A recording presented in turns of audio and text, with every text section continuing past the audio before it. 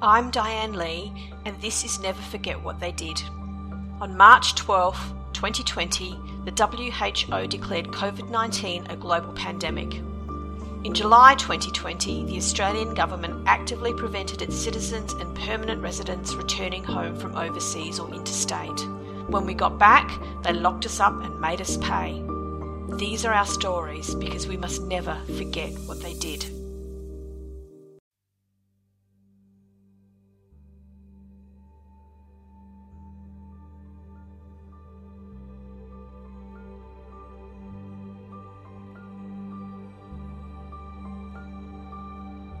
Kerry had been working in Singapore since 2017, her first experience as an expat. By 2020, she was feeling homesick and lonely, so she returned to Melbourne for 6 weeks in February, just before the pandemic was declared by the WHO. Returning to Singapore in July because she still had work commitments, Kerry tried to return to Australia in December to see her ill father. Sadly, he passed away in January 2021. Still reeling from the death of her father, she received news in April that her ex-husband had passed away. With the Singapore project transitioning back to Australia, the soonest Kerry could return to Melbourne was May. While that flight wasn't cancelled, she was forced into the sanctioned torture that was hotel quarantine. This is Kerry's story.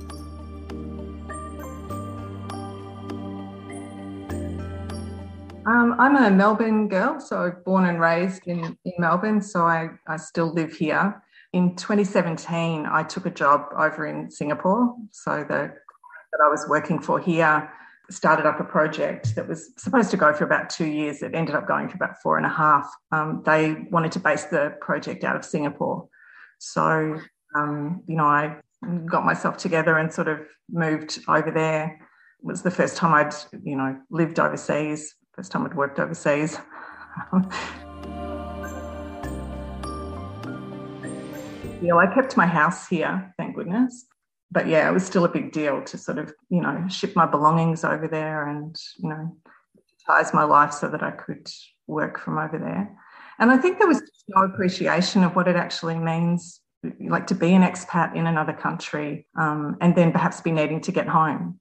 I had I wasn't in these circumstances, but, I heard terrible stories of, people's work finished in Singapore. They sort of closed up the lease on their apartment, dragged the kids out of school, closed bank accounts, credit cards, closed up their life there, thinking that they'd booked a flight home, only to have the airlines bump them off the flight. And then what? No appreciation for people's actual circumstances.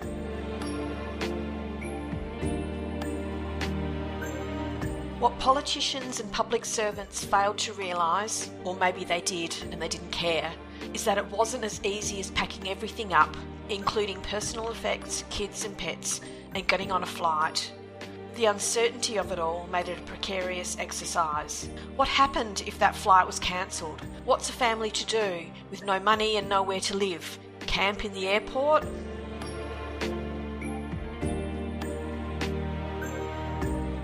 You were with family or alone in Singapore? I was alone, so I'm single, separated for a long time. So I'm actually kind of the inverse of everyone else. Like come January 2020, I was very uncomfortable in Singapore. We were still working, the project was still well underway. But, I felt very homesick, very lonely, couldn't concentrate, and asked my project director, could I go and work from Melbourne for 3 months? Very ill at ease in Singapore. And she sort of said, well, you can't go for 3 months. I'll have everybody wanting to work from their home country for 3 months. So, how about you wait until the end of February? She said, we'll get to this stage of the project. And then the end of February, you can go, not for 3 months, but you can go for 6 weeks. So I flew into Melbourne for 6 weeks at the end of February. So just before everything was going to hell. So my 6 weeks sort of came and went. There were no flights that I could get on back. My flight back was cancelled and there weren't more. So I was left in a situation where I was stuck in Melbourne. All my stuff was, I still had enough in the house to live with. But I had all my belongings in an apartment. I was still paying rent there. I was the director of a Singaporean-based company that I'd set up to work through, and I was outside of the country working, which is like it's forbidden to do that. So it was, and you can't leave an unattended apartment in Singapore for very long before, anti-humidity things dry up and, mold starts coming everywhere. I then became concerned about how was I going to get back, So there were no flights at this stage, and I was just kind of working and just monitoring that and trying to go about a normal life here. And some flights, I'd also wanted to see my parents, when I was here. And almost as soon as I arrived, they started cancelling the flights to Merimbula. They live at Tura Beach, just out of Merimbula. So I couldn't even really get to see them. I'd hired a car, but, you don't have insurance to take it out of the state and whatever. So I sort of said to my mum, I don't think I can get there. She's like, oh, it doesn't matter, you're in the same country. So, it's all good. Don't worry about it. So, yeah, I didn't get to visit them in that trip. And then some flights opened up in July.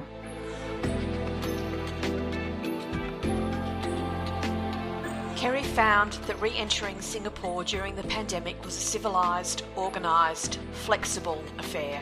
The government had a response plan and they stuck to it, unlike Australia, as she later found out.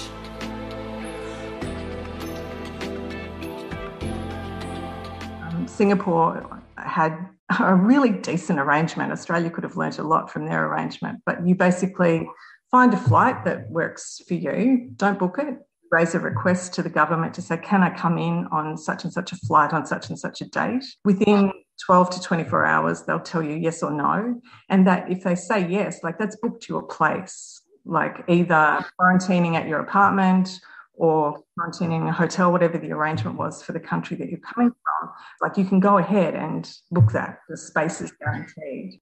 Australia could have done with something like that. But anyway, so they approved me to fly in, and I was allowed to quarantine just at my apartment. By this stage, I'd actually closed the lease on my current apartment because I was worried about ever being able to get back there and put my goods into storage. Someone had helped me there with that. I'd watched strangers pack up my, my clothes and my underwear and whatever. It was just horrendous. But did that. So I had to take out a new lease, sight unseen apartment there. But did that and then flew in, had arranged my goods to come out of storage. So I sort of got to this apartment amidst a bunch of removal boxes, fine to my apartment for 2 weeks. At least I was back. Yeah. And how were you feeling about being back at that time? So this is July 2020, correct? Yeah, just kind of, I guess everyone, just a bit sort of washed out, it was the only, I needed to be there, because I was still working. So were you worried about the pandemic at that stage? Not really, to be honest. I'd realised really early on in Melbourne, I think maybe I spent a week, where we all sort of didn't really know what was going on. We were all a bit worried. But I realised I couldn't actually exist with that level of fear going on in my life. So I made a commitment to myself, I'm just not going to live like that. It actually, I think, was much easier to be in Singapore because they approached it quite differently. It is a police state, so, they can do what they want. But whenever the Prime Minister would speak, he was very, very calm and very clear. And so right from the beginning, they would sort of say things like, you don't have to worry, we've practiced this since SARS. We've got a plan, all we need to do is X, Y, Z, but, we'll look after you. We've really trained for it, it'll all be okay. And so collectively the population kind of exhales and goes, oh, okay, well, I'm good with that. I can just go about my day-to-day life and I just have to do this and that, and they've got my back. And they stuck to their plan. They'd get a few cases, and they did get a bad outbreak in the worker dormitories there that they use on construction and whatever, terrible conditions. So anyway, they did get some bad outbreaks in there. But, they stuck with their plan and just quietly went about, doing what they needed to do.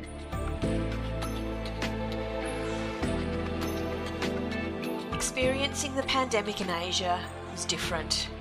It was ordered and calm, and the people trusted their government to look after them.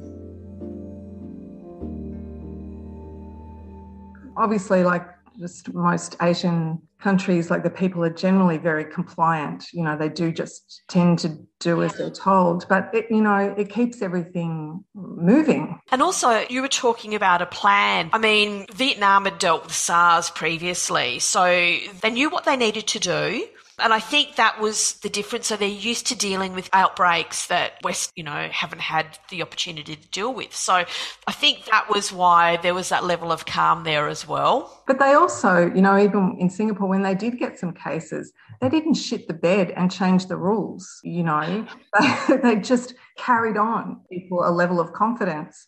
Whereas, they get some cases and suddenly the rules are changed. And despite the cases in Singapore, they never had huge lockdowns like we did here. They called them circuit breakers. They would maybe shut certain things for, I think, 2, 3 weeks, 4 weeks, maybe not even as long as 4 weeks. But they definitely kept the economy going. And they made jobs out of nowhere for people. People didn't have jobs anymore. Like when I flew back into the airport, I think there were more staff there doing all manner of jobs, more than passengers.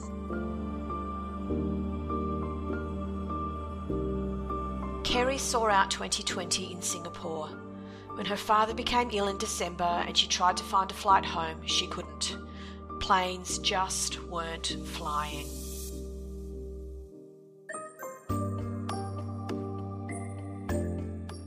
Well, not for into the next year after that. So towards the end of 2020, so around November, December, my dad became quite ill.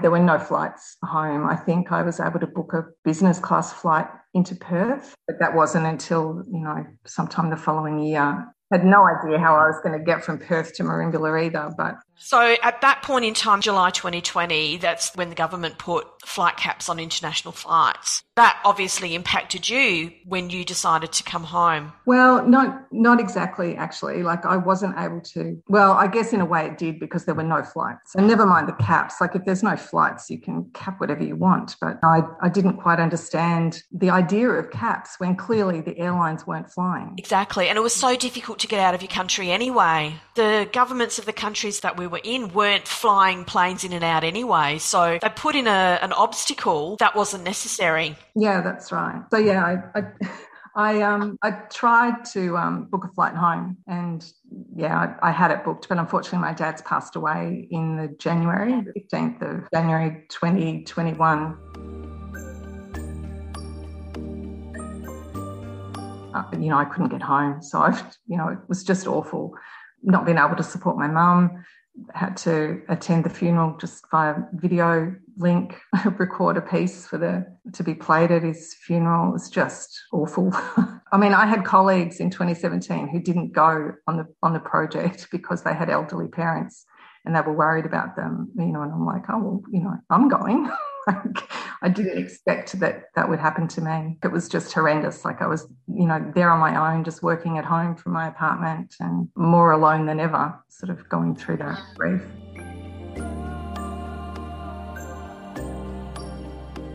How do you process grief when you can't be there to support your mum, as you said, and you can't be physically there? I mean, it's just such a horrendous thing to actually go through. It would have taken you a long time to kind of work through that, I would imagine. I think it took me a long time, actually, until I was well and truly back, to be honest. I don't think I processed it at all. I remember after his funeral, I lived across the road from this little park and there were some really lovely old trees there.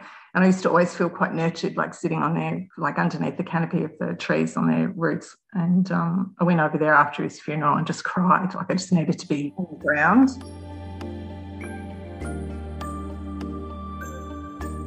Asian countries, especially Singapore, no one shows any emotion in public. So I was a bit of a sight, crying under the tree. And some lovely guy in the apartment over the road, he'd been outside and saw me crying. He said, he came over and he stayed for about half an hour chatting to me. He was so worried that I was on my own and crying, which was really nice. One expat supporting another was nice.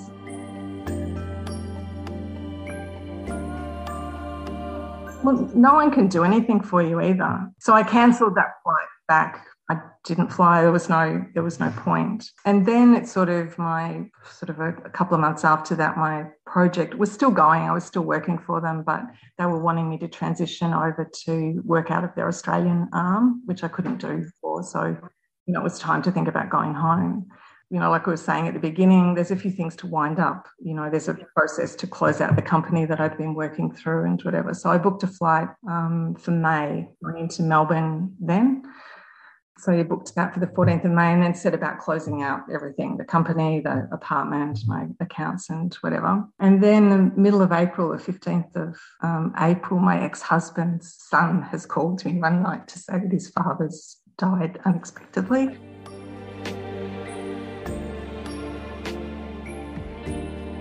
As much as Kerry needed to be back in Australia, she had to stay in Singapore to tie up loose ends.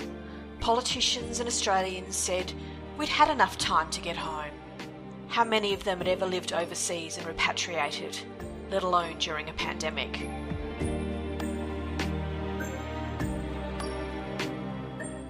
We were together for like 20 years. It was just, we've been separated for a long time, but always stayed friends and stayed in contact and whatever. So I think just on top of everything else, like that one just broke me. Like I just completely broken.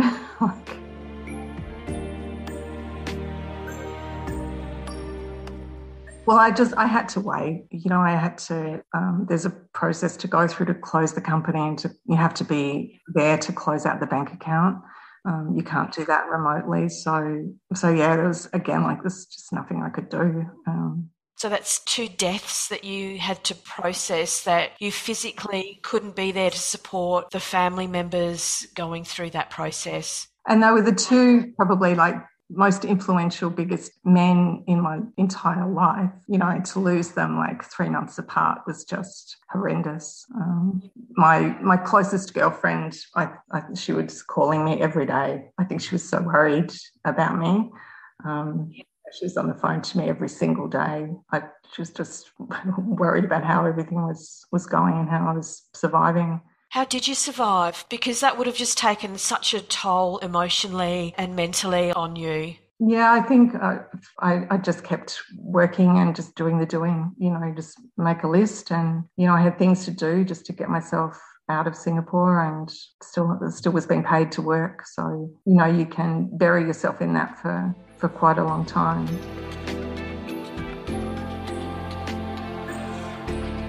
And, some other small things happened that just were sort of layers of trauma on trauma.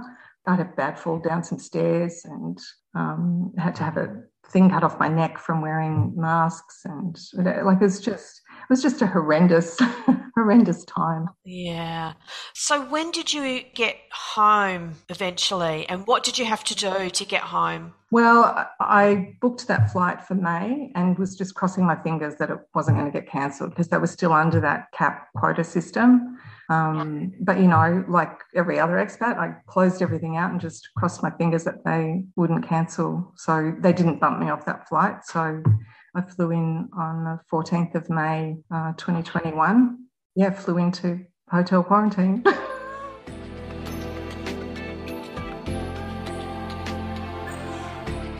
Yeah, I'd had some colleagues who had, come in through hotel quarantine, one through Sydney, one through Perth. And, I'm single, I'm independent, I'm grown up, I'm fairly resilient and stoic. I thought, yeah, no problem, all good. I'll be able to manage that. I'm comfortable with my own company, I'll be fine. I'm not sure that every state was equal. I'm not sure every hotel was equal. And it was, I think, one of the most horrendous things I've ever been through, to be honest. I got probably assigned the worst hotel possible. I got the Holiday Inn at the airport.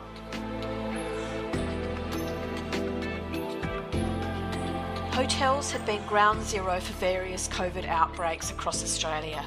Supposed to be a temporary measure only, the Australian government and states and territories refused to consider other options like self-isolation at home, so hotels stayed as quarantine facilities, even though they were unsuitable.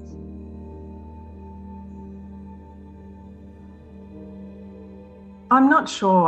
I'm not sure whether it was that one that they had the outbreak at, or it was the one in the city. But this one at Tullamarine was built in the 70s, it's just disgusting, is in dire need of a refurbishment and was probably no good for anything else. You wouldn't stay there. It was dreadful. And I don't think the other state outsourced their quarantine to Department of Justice. So I realised when they boarded the plane that suddenly we were under Department of Justice and Community Safety. They were running the whole gig here. And I just didn't get that impression that that's what was going on in the other states that I'd heard stories from there. So these people, like, they deal with the prisons and juvenile detention, and that's the only way they know how to deal with people, like as if they're prisoners. And so that is how they dealt with us. You could tell from the moment they boarded the plane. Like, it's just, I'm like, oh God, this is going to be bad.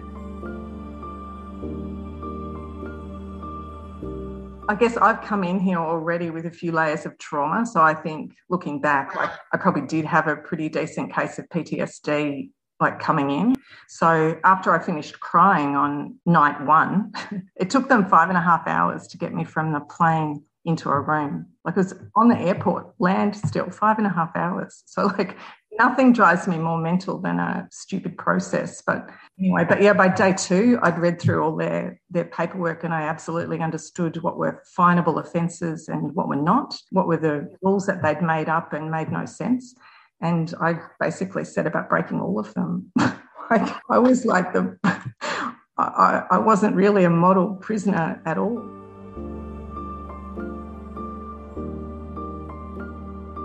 Locked up with no recourse and no agency, some of us, like Kerry, took control of our circumstances where we could.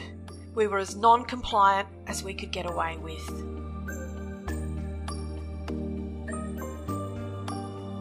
Unplugged the phones from the room because I got sick of them calling me. I had asked to be put on a don't call me, but they kept calling, so I left the phones unplugged. I stopped answering the door. I was refusing my rat tests that they wanted, I think during the 14 days, like something like 5 or 6 rat tests. It was ridiculous. I realised I only needed to do the last one if I wanted to leave. I was refusing those. Yeah, not picking up my food from outside, the stuff they called food.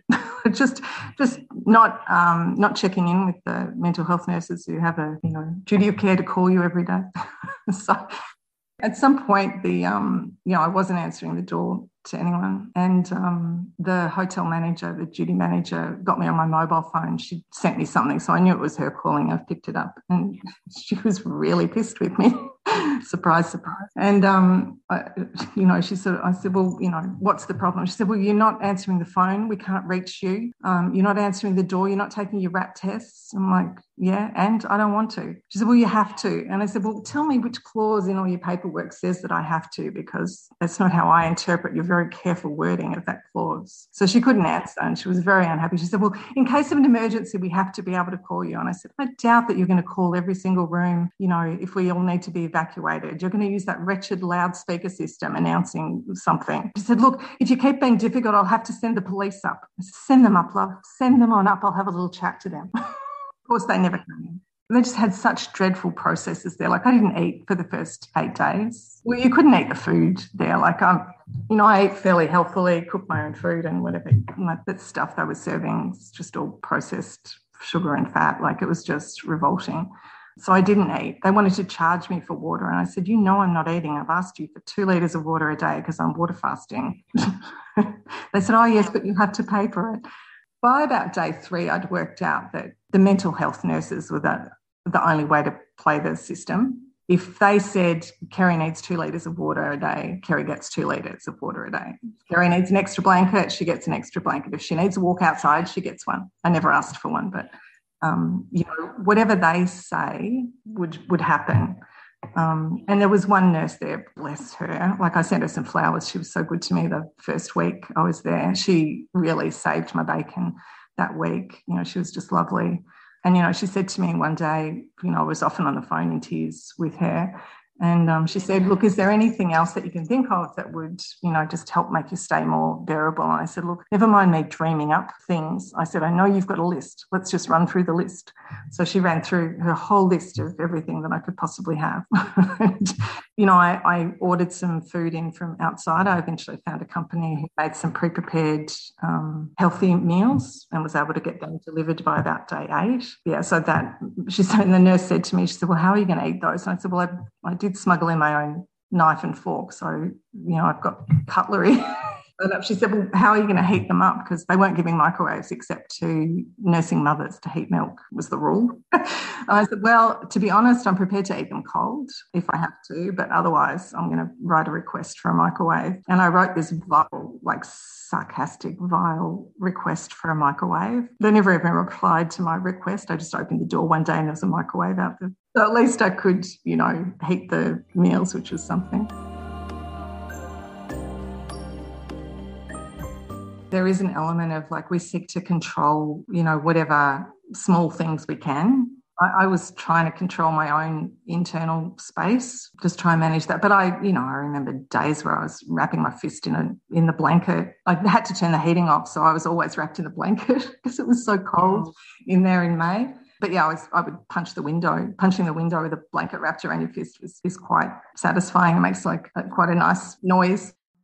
Well, yeah, I was never going to pay. And that seems to have, they don't call me anymore. I got a few phone calls about the outstanding debt. But I think if you ask me, I don't know for sure, but it feels like the government's already sold that debt to a collection agency, and the people who are calling they're not really invested in trying to collect it.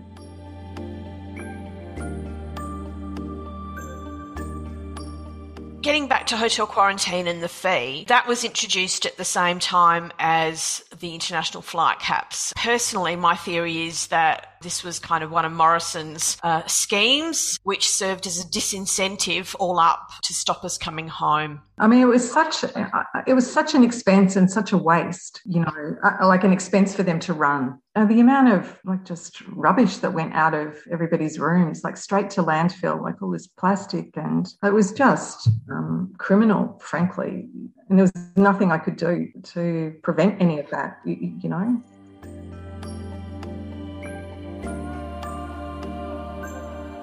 The hypocrisy around hotel quarantine was this. Perfectly healthy people who had come home from overseas were locked up in a hotel for 14 days and charged for it, while COVID-positive people in the general community were allowed to self-isolate at home. And these people were receiving pandemic payments from the government. No wonder Australians weren't pushing back on our behalf.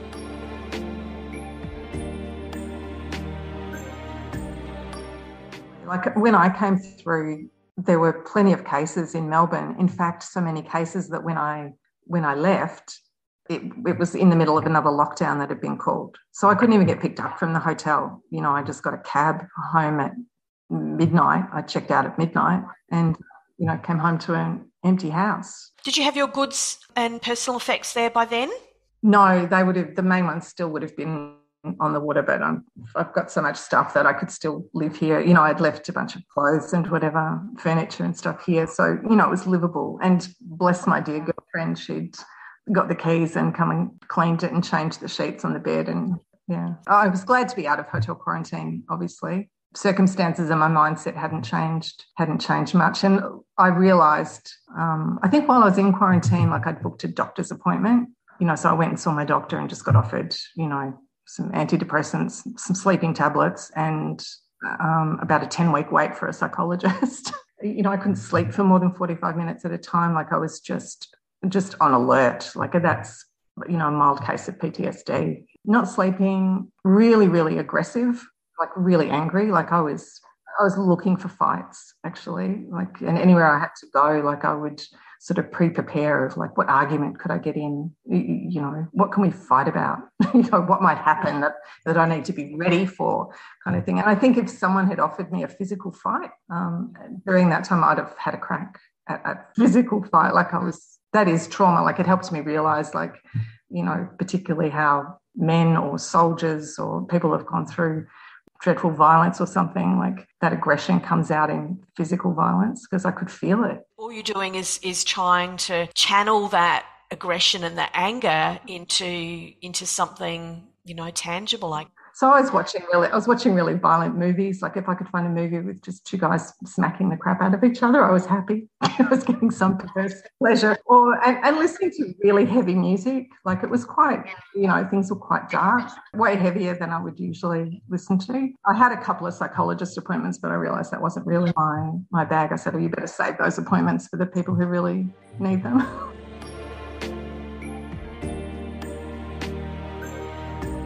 But in March 2021, I actually went to my GP and thought I really need to get some counselling because I'm not dealing with this well either. And she was just so horrible to me that I just never went back. She basically said, well, you're home now, suck it up, suck up the anger, just deal with it basically. And I thought, I can't go back for my referral, so I never actually went. But it took me a long time to stop being angry and rebellious. And I think that's the thing. No one understands unless they've been through it themselves.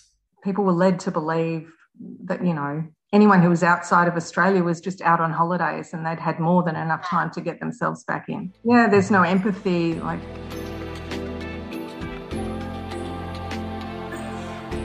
Everyone's circumstances were just so different, weren't they? Just for all different reasons, but, it just made things difficult.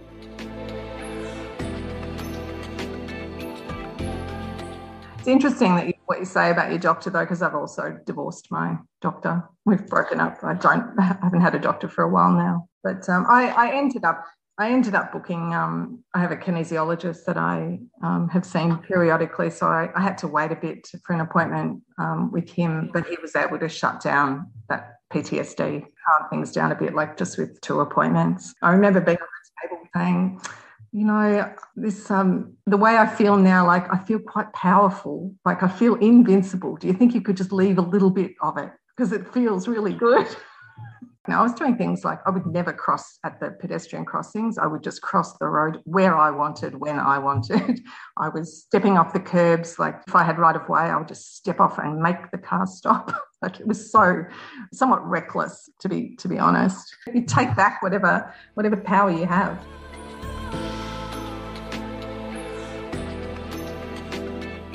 Look, I've had to learn more about, in the last couple of years, more about politics than I ever wanted to know, more about, legal rights in terms of, I haven't been able to wear a mask. No one would write me an exemption, but, I'm not having any more things cut off my face from wearing masks. I had to understand my rights there and, argue at certain places. I've had, a couple of stand-up arguments at places. One was the ANZ Bank, but, they wouldn't let me in without a mask. I'm like, well, so then it was on. And you think, 4 or 5 years ago, if you went into a bank with a mask or a helmet, you'd be immediately a prime suspect for a bank robbery.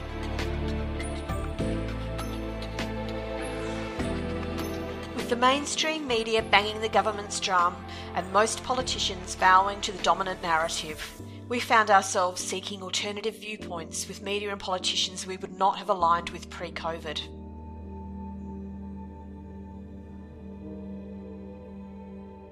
When I moved to Singapore, I didn't take my TV and I didn't buy a TV there. So I kind of disconnected myself from that sound of TV, and I can't listen to TV anymore. I got rid of my TV.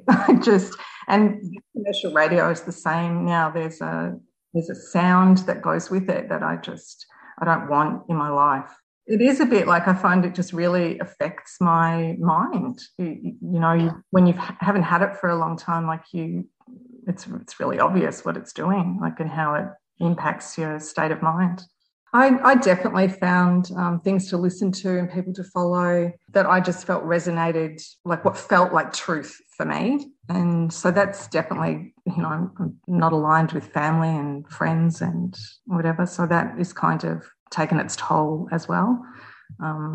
It took me a long time because I was so angry. It took me a long time to realise I have to be a little bit careful about, what I choose to say and who I choose to say it to. Otherwise it just makes a mess, frankly.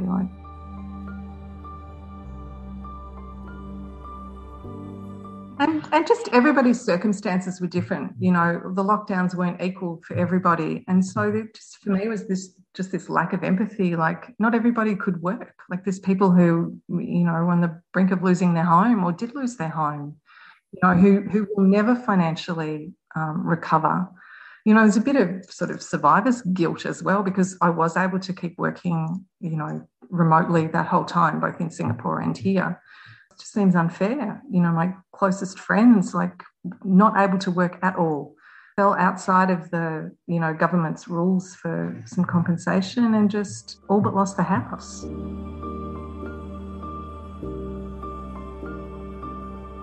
The media referred to us as returning travellers, so the general Australian population thought that we had been overseas holidaying. Political leaders didn't correct this view because it suited their agenda.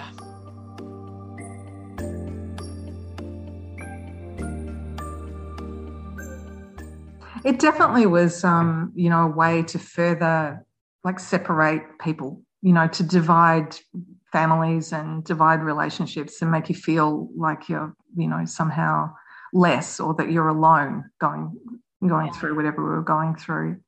I think that was very deliberate, during quarantine. I think joined a few other Facebook groups and connected with some people who were, in the hotels or in the same hotel as me at the same time, and was just offering some assistance as to how to break the right rules.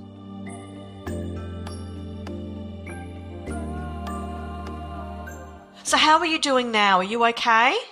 I think so. Yeah, just a lot better. But, I feel like maybe it's not just me, but maybe it's sort of globally. We are in the middle of some transition into something else. And so there's been this, the whole of this year even has felt like a bit of we're just waiting. It's just pending how things are going to pan out. So, I didn't work for the first 7 months of this year. That project wound up. I did another few months work for somebody else. And then I just took 7 months off. I was so burnt out and, ruined. So I started work again in August. Maybe that'll run through till maybe April. And then I'll rethink what I want to do. I'm just not sure whether I want to keep doing this kind of work. I work as a contractor for sort of some fairly big organisations, sort of medium to large organisations in the IT space. And I don't know whether that's how I want to contribute my gifts to the world. So I'll see how that pans out this year.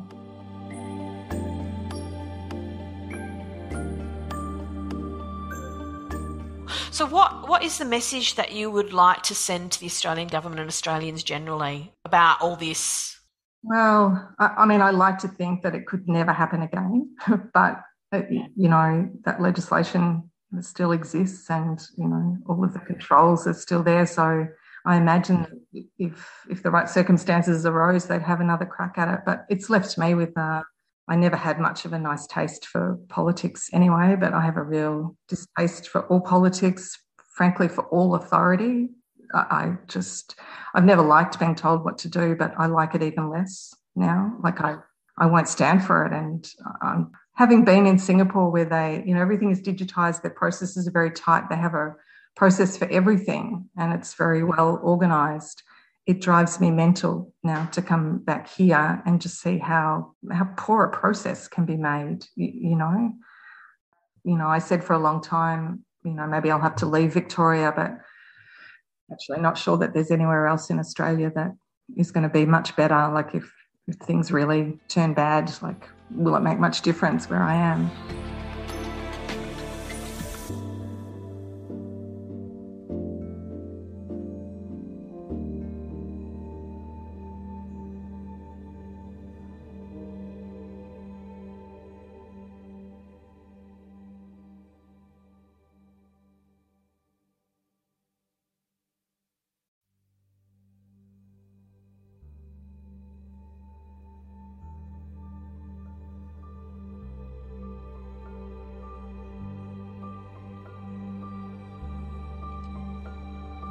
The Never Forget What They Did podcast tells our stories because what was done to us should never be forgotten. Music by Les FM on Pixabay. Our stories are released every week on a Sunday. You can find us on Apple, Spotify, Google, or wherever you get your podcasts. You can also find us on dianelee.com.au/neverforget.